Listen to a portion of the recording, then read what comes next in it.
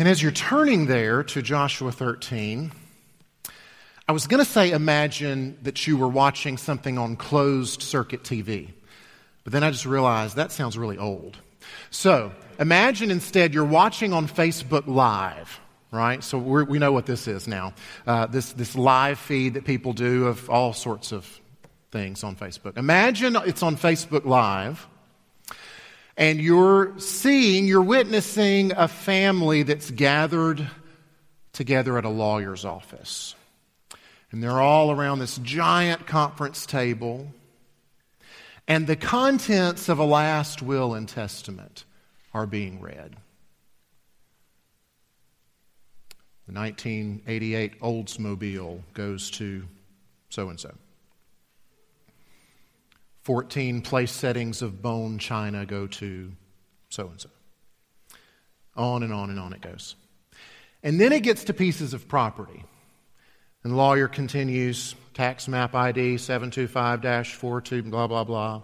Lot 3, block 4, parcel 6 of the so-and-so subdivision is left to so-and-so. Now, you may be the exception, right? But I think most of us would tire of that pretty quickly and would find something else to watch instead of all these boring details that don't really pertain to us. And they're just of no interest. We're too far detached for it to be of any interest to us.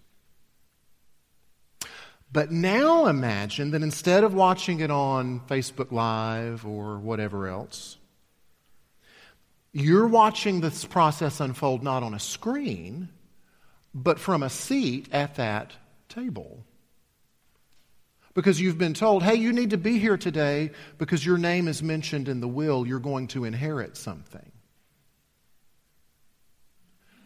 Would that then all of a sudden be a little less boring to you? Might you find it easier to pay attention to those details? And instead of being boring details, you'd be sitting there on the edge of your seat, waiting to hear your name called and find out if it's the 1988 Oldsmobile or if it's a house or what it might be that you stand to inherit. Last week, we entered into the middle chapters of Joshua, where there are lots of details. It's about an inheritance, actually. And so there's all kinds of details about land allotments and property descriptions. And to us, frankly, these things can be kind of boring. It's like watching someone else's thing on Facebook Live that doesn't pertain to us. But it's helpful for us to remember that all these details and descriptions in these middle chapters of Joshua were actually quite interesting to the family that was gathered around the table that day, waiting to hear their names called, waiting to find out what it was that they were inheriting. For the folks for whom this book was originally written, to God's people back then, they were quite interested in these middle sections of Joshua. They didn't find them boring at all. And so, if you and I are going to get anything out of these details, all right, then we've got to seek to understand how the original hearers of this book would have heard and received and understood it. And how they, in fact, would not have been bored at all, but they would have been very excited. And so this is where we've got to start. Okay, this is where we've got to start. If these middle chapters are going to mean something to us, we've got to find out, well, what did it mean to them? We've got to think about what it meant to them as a people who for 400 years had been waiting for a promise to be fulfilled. And God had done all these crazy and amazing things to get them to the point where they were, where it was being fulfilled. And so here's what it meant to them. It meant God's faithful.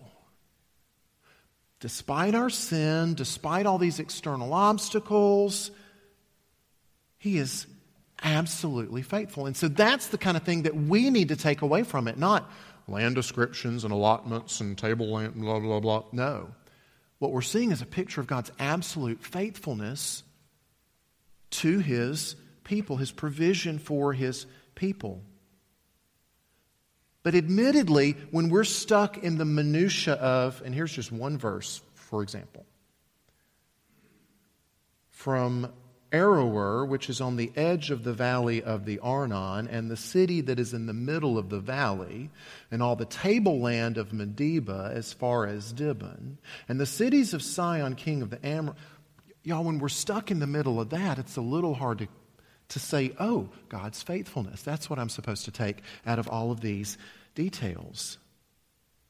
It's hard to feel like the Bible is speaking to us. And honestly, isn't that what we want? We just sang a whole song about it. Speak, O Lord. Right? When we sit down with God's Word, maybe it's you're sitting down to do your Trinity Together reading that we're going through this plan together. And you're sitting down, you're opening it up, and you're thinking, man, I really want God to speak to me from His Word. Right? Or you might be approaching God's Word with some particular need, right? You've got a decision to make, so you're going to God's Word to see if it'll help you. Or you're afraid about something, or you're discouraged about something, and so you're going to God's Word to help. I pulled off my shelf this morning my book of Precious Bible Promises, right? Sometimes, and so this is kind of the shortcut, right? So you can just look in the table of contents and you say, oh, here's my current emotional state, and here are some verses that go along with that. Oh, good. There's a verse that I can find, which is more helpful, I guess, than if you had opened up your daily Bible reading and it happened to be Joshua 13. And you're like, oh, but I wanted some help here. I wanted God to speak to me in my circumstance, and gosh, this is what I've got for today. And so you flip and you search and you find some verse somewhere that you can claim, and you find it and you say, oh, finally, here's something that speaks to my need or my situation. And so we claim it, we put it on a t-shirt, or you make a cute little thing and you put it on your Instagram, right, of that verse. Y'all, but here's often what we're doing when we do that. Okay? We're either taking some verse out of its context, right? And we're using it in some way that it didn't mean that back then, right? Paul was not talking about success at a baseball game, right? When he can do all things through Christ who strengthens me, right? That's not it, right? And so that's one way that we might veer off track. But even if it's not that, y'all, we're very often, if we just look and we find, oh, well, here's this one verse about fear, and I'm just going to hang on to this one verse about fear, y'all, we're often shortchanging ourselves. Because the verse about fear is attached to this big thing that God was doing for His people in the grand scope of redemptive history, how He was saving a people and calling them to Himself, which, if we grasp the whole of that, will help us a whole lot more with our fear problem than any one little verse that we might cling to out of its context. So, as you read your Bible, as you're eagerly desiring for God to speak to you, we've got to remember this principle. And it's not just for Joshua, it's for all of God's Word. We've got to understand what God was saying to them before we can understand what God's saying to us. Or to put it another way, and I've got... There it is. The back screen's not on, so I'll have to... Scripture can never mean what it never meant. Does that make sense? Right? It can never mean to us today something that it did not mean to its original hearers back then. Now, the application might look different in Orangeburg in 2017 than it did in the Promised Land in 1400 BC or whenever this was. The application might look a little different, but the truth and the meaning of who God is and what He has done and what He promises to do for His people, that's going to always stay the same. Right? It can't mean what it never meant. All right? And so that's something we got to hang on to. And I know this is probably the longest sermon introduction in history, but that's okay. The sermon itself isn't quite that long. But y'all, this is an important principle that we got to take for all of our Bible reading, for all of our Bible study. The very first thing that we got to do, if we want it to speak to us, if we want to know what it means for us, we got to know what it was speaking to those people first. We got to know what it meant to them first. That's the very first step. Now, for this morning, for these middle chapters with all of these details, I've selected several verses out of 13 and 14, and they're printed in your worship folder. They'll be up on the screen. And I do believe that if we keep in mind first what they meant to them, then we will hear him speaking to us today. We will. So if you're able, I'd like to ask you to stand for the reading of God's Word. And we're going to read through these selected verses of 13 and 14. So 13:1, this is the Word of God. Now Joshua was old and advanced in years, and the Lord said to him, "You are old and advanced in years, and there remains yet very much land to possess." And so the next verses that we're going to skip over just describe in great detail all the land that's left to possess. And then we'll pick up again in the second half of verse 6. God speaking, "I myself will drive them out from before the people of Israel. Only allot the land to Israel for an inheritance as I have commanded you. Now therefore divide this land for an inheritance to the 9 tribes and half the tribe of Manasseh. With the other half of the tribe of Manasseh, the Reubenites and the Gadites receive their inheritance, which Moses gave them beyond the Jordan eastward, as Moses the servant of the Lord gave them." All right, so we're dealing with both sides of the Jordan River. We had 2.5 tribes receiving their inheritance on the east, right? Not in the promised land proper, right? The other 9.5 tribes are all getting their land in the promised land proper on the west side of the Jordan. Picking up in verse 13. "Yet the people of Israel did not drive out the Geshurites or the Maacathites, but Geshur and Maacath dwell in the midst of Israel to this day. To the tribe of Levi alone Moses gave no inheritance. The offerings by fire to the Lord, God of Israel, are their inheritance, as he said to him." Now let's jump down into chapter 14, beginning in verse 6. And this is what's happening on the west side. All right, so this is the promised land proper, and here's what's going on. "The people of Judah," verse 6, "came to Joshua at Gilgal, and Caleb, the son of Jephunneh the Kenizzite, said to him, 'You know what the Lord said to Moses, the man of God, in Kadesh Barnea, concerning you and me. I was 40 years old when Moses, the servant of the Lord, sent me from Kadesh Barnea to spy out the land, and I brought him word again as it was in my heart. But my brothers who went up with me made the heart of the people melt. Yet I wholly followed the Lord my God. And Moses swore on that day, saying, Surely the land on which your foot has trodden shall be an inheritance for you and your children forever, because you have wholly followed the Lord my God. And now, behold, the Lord has kept me alive, just as he said, these 45 years since the time that the Lord spoke this word to Moses, while Israel walked in the wilderness. And now, behold, I am this day 85 years old. I am still as strong today as I was in the day that Moses sent me. My strength now is as my strength was then, for war and for going and coming. So now give me this hill country of which the Lord spoke on that day. For you heard on that day how the Anakim were there, with great fortified cities. It may be that the Lord will be with me, and I shall drive them out, as the Lord said. Then Joshua blessed him, and he gave Hebron to Caleb, the son of Jephunneh, for an inheritance. Therefore Hebron became the inheritance of Caleb, the son of Jephunneh, the Kenizzite, to this day, because he wholly followed the Lord, the God of Israel. All right, that's God's word. It's inspired by this Holy Spirit. It's authoritative for all of our life. It is inerrant, and it's infallible. Let's pray now. God, we need help always in understanding this. We need help to understand what it meant to Caleb to hear these things, what it meant to Joshua, what it meant to your people as you were being faithful to your promise to divvy up this land and to give it to them to possess. Lord, we need, as best as we can, with your help, to understand what that meant so we can understand what it means, so that we can understand how you want to apply it to our lives today, this week even. So help us. Help us to see ultimately how this is one piece of your whole redemptive plan, how ultimately it's pointing to Christ and to the work that he's completed for us. We pray in the power of His name, expecting you to answer. Amen. Please be seated.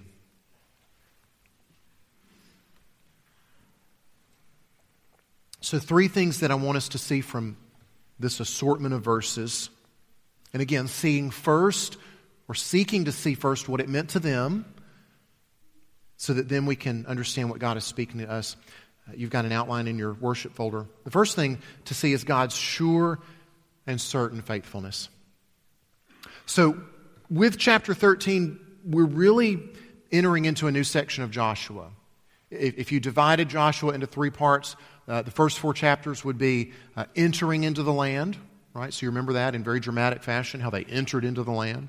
And then the next section would have been taking the land, right? Also in rather dramatic fashion. And now comes the issue of actually possessing it. And so we see in verse 1, there's lots of land left to possess. So essentially at this point, God's people have conquered the middle portion of the promised land. Very significant chunk. It's given them the upper hand. But there's still these outlying parts. There's still the border, if you will, over the coast, especially up north. There's some lands left to be possessed. But we've also got this interesting mention of Joshua's age here. He's getting on up there. Right? He's advanced in years, and there's still a lot of work to do. So what now? Well, what we have here is this nearly constant refrain that we've seen throughout Joshua. You see it there in the second half of verse 6. God says once again, right, I'm going to do it. Right? Here it is, it needs to be done, and I'm going to do it. Over and over and over again, we've seen that in Joshua. So Joshua's decrepitude isn't any hindrance to God. So sure and certain, in fact, is God's promise that you might as well go ahead and divvy up the land now, because it's happening, right? Go ahead, divide it up. Here's how it's going to work, because the promise will be fulfilled. All right, so here's the thing we need to see and understand here.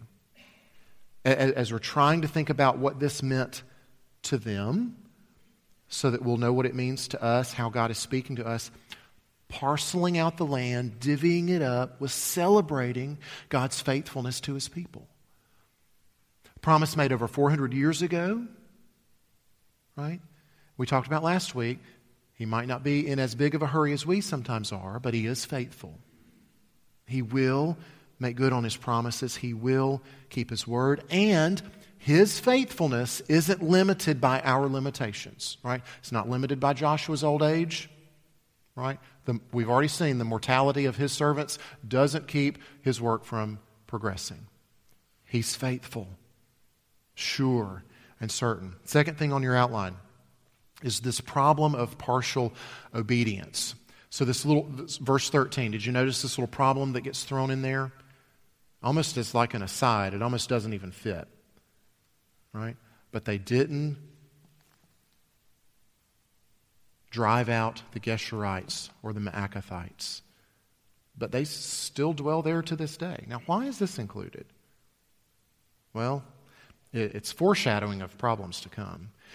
And it's going to happen 2 more times in Joshua. It's going to happen again in 15. Chapter 15. It's going to happen again in 17, where they conquered these places, but they didn't finish the job. They didn't completely drive out the people or devote them to destruction. Now, it might seem like nitpicking. Now, because we've got the whole account here, we've got this whole record, and if you look at it, it's pretty impressive. They drove out a ton of folks. Scads of people were devoted to destruction and just wiped out. So is it really that big of a deal that they didn't wipe out every single one? Well, yeah, it kind of is, because God had given them some pretty specific and explicit instructions for some very good reasons.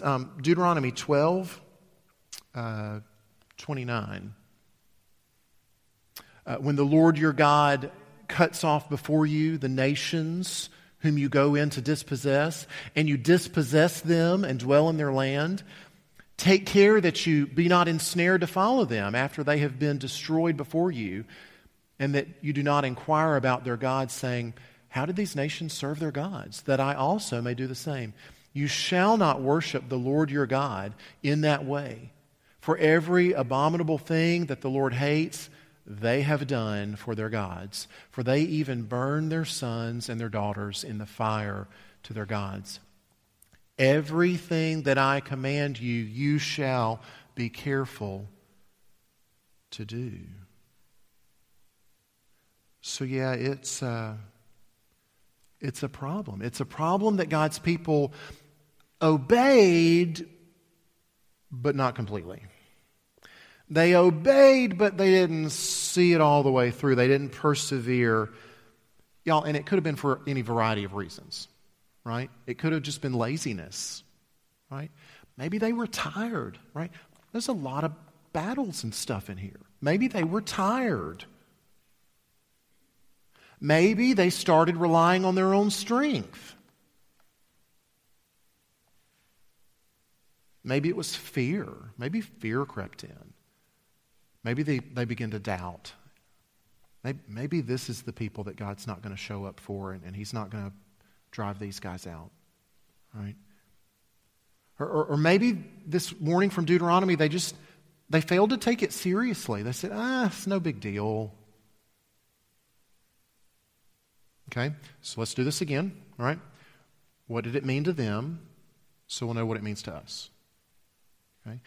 Do we struggle at times with partial obedience? Rhetorical question. Perhaps for any of those same reasons. Perhaps we're lazy. Perhaps we're tired. Perhaps we're trying to do it on our own strength. Perhaps we've let fear creep in and doubt, and we're thinking, well, He has shown up here, and here, but maybe this is going to be the time that He doesn't. Or is it because we don't take God's word seriously? See, we're often unfaithful in what we consider to be unimportant.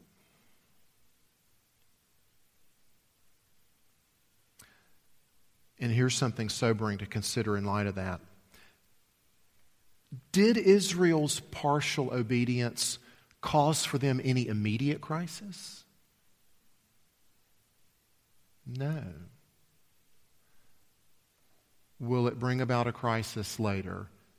Yes. If you know the story. So our partial obedience very often doesn't have immediate, short-term consequences, but that doesn't mean there won't be consequences. What it meant to them, what it means to us. So that verse 13 there is somewhat of a negative example by foreshadowing problems to come. We'll conclude in chapter 14 with a positive example of bold faith. Because whatever Israel's problems were in not driving out the Geshurites and the Maacathites, Caleb seems to have a good example of all the opposite of those things, right? He was not lazy, despite his old age. He was not afraid.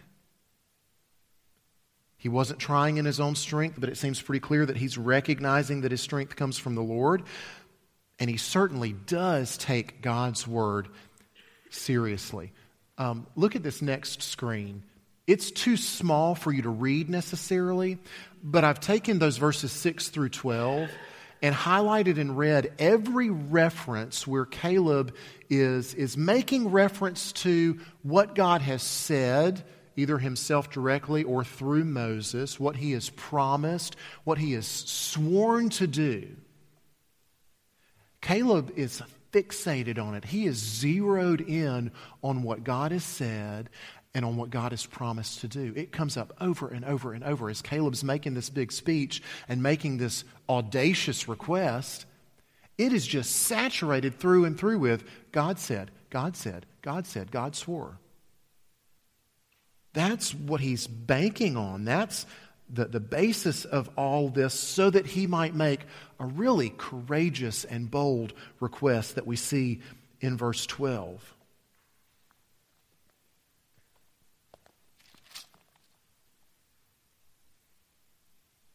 So now, give me this hill country of which the Lord spoke on that day. For you heard on that day how the Anakim were there with great fortified cities. It may be, perhaps, peradventure, I think the King James says, the Lord will be with me, and I shall drive them out just as the Lord said. All right, so what's so special about this request? What's going on here? Why does Caleb want this land out of all the lands? Why does he specifically want to request this land? Well, if you remember, Caleb was one of the 12 spies. Back in Numbers 13, 12 spies were sent into the promised land, and they come back with their reports. And 10 are scared to death, but Caleb, along with Joshua, come back and say, we can do it. We can do it. So Numbers 13:27, and they told him, we came to the land which you sent us. This is the report of the 10. It flows with milk and honey, and this is its fruit. However, the people who dwell in the land are strong, and the cities are fortified and very large. And besides, we saw the descendants of Anak there. The Anakites, these giants, these strong beasts of men. And so the 10 were very afraid, and they said, no way, we can't do it. But Joshua and Caleb come back with a very different report.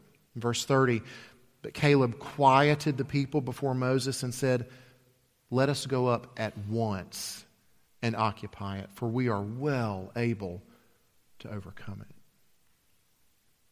Very different take on things. And so it's in the next chapter 14 of Numbers, when God is declaring, all right, this wicked and rebellious people, this present generation, none of them are going to see the promised land. They're going to die in the wilderness. But he makes an exception for these faithful spies.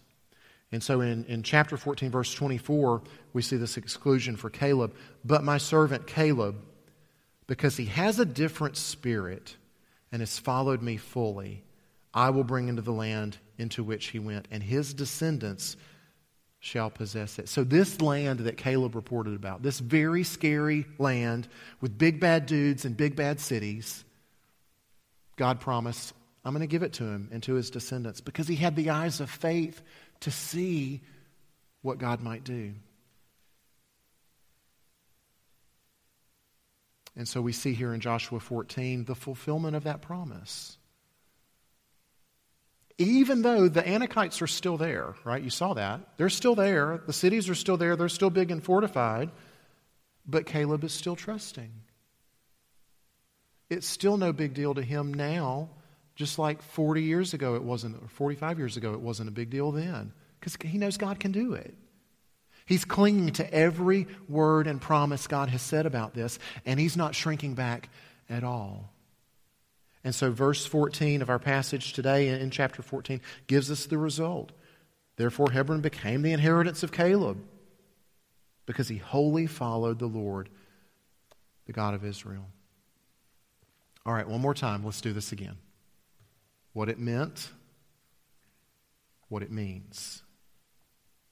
All right, what did it mean for Caleb to wholly follow the Lord, and what does it mean for us to wholly follow the Lord? Well, let's flesh it out a bit. Right?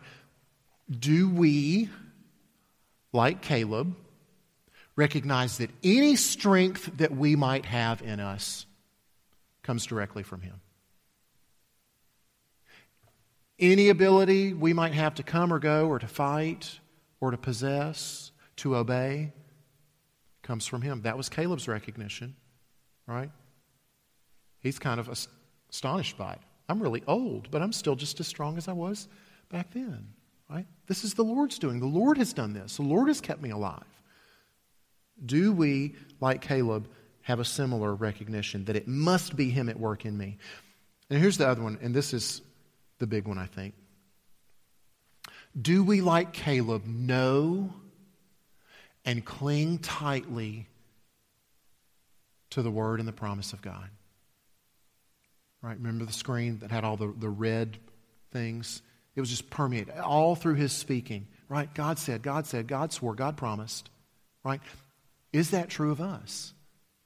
Are we going about our affairs clinging desperately and tightly, tenaciously to what God has said and what God has promised? Do we know His Word? Do we cling to it as if it's a really big deal?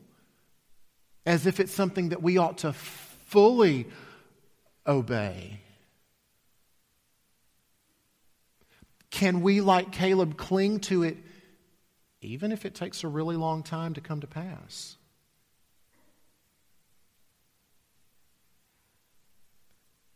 And finally, can you and I connect the dots?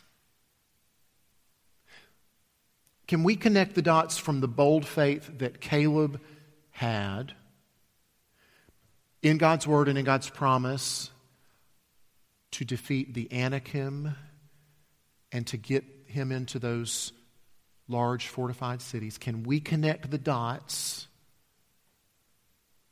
and have the bold faith today that God not only can but already has defeated our greatest enemies that are a lot larger than the Anakim? Can we cling to the promise of His Word and of His gospel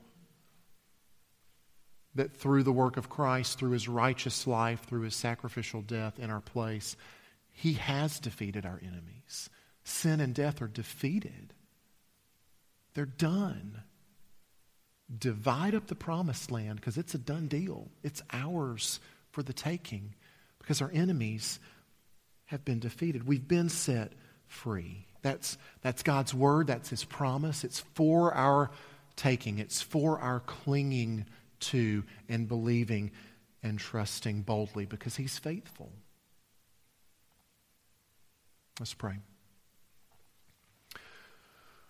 Oh, Father, would You indeed help us to connect those dots and to not let this ultimately be about some parcel of land in the Middle East, but that it would be about seeing over and over and over again Your absolute, Your sure and certain faithfulness. Would it be about seeing how one of Your servants clung to every word You said, every promise You made, that we might do the same. That we might cling and that we might trust, that we might believe. Oh Lord, grant the gift of Your faith that it might be so.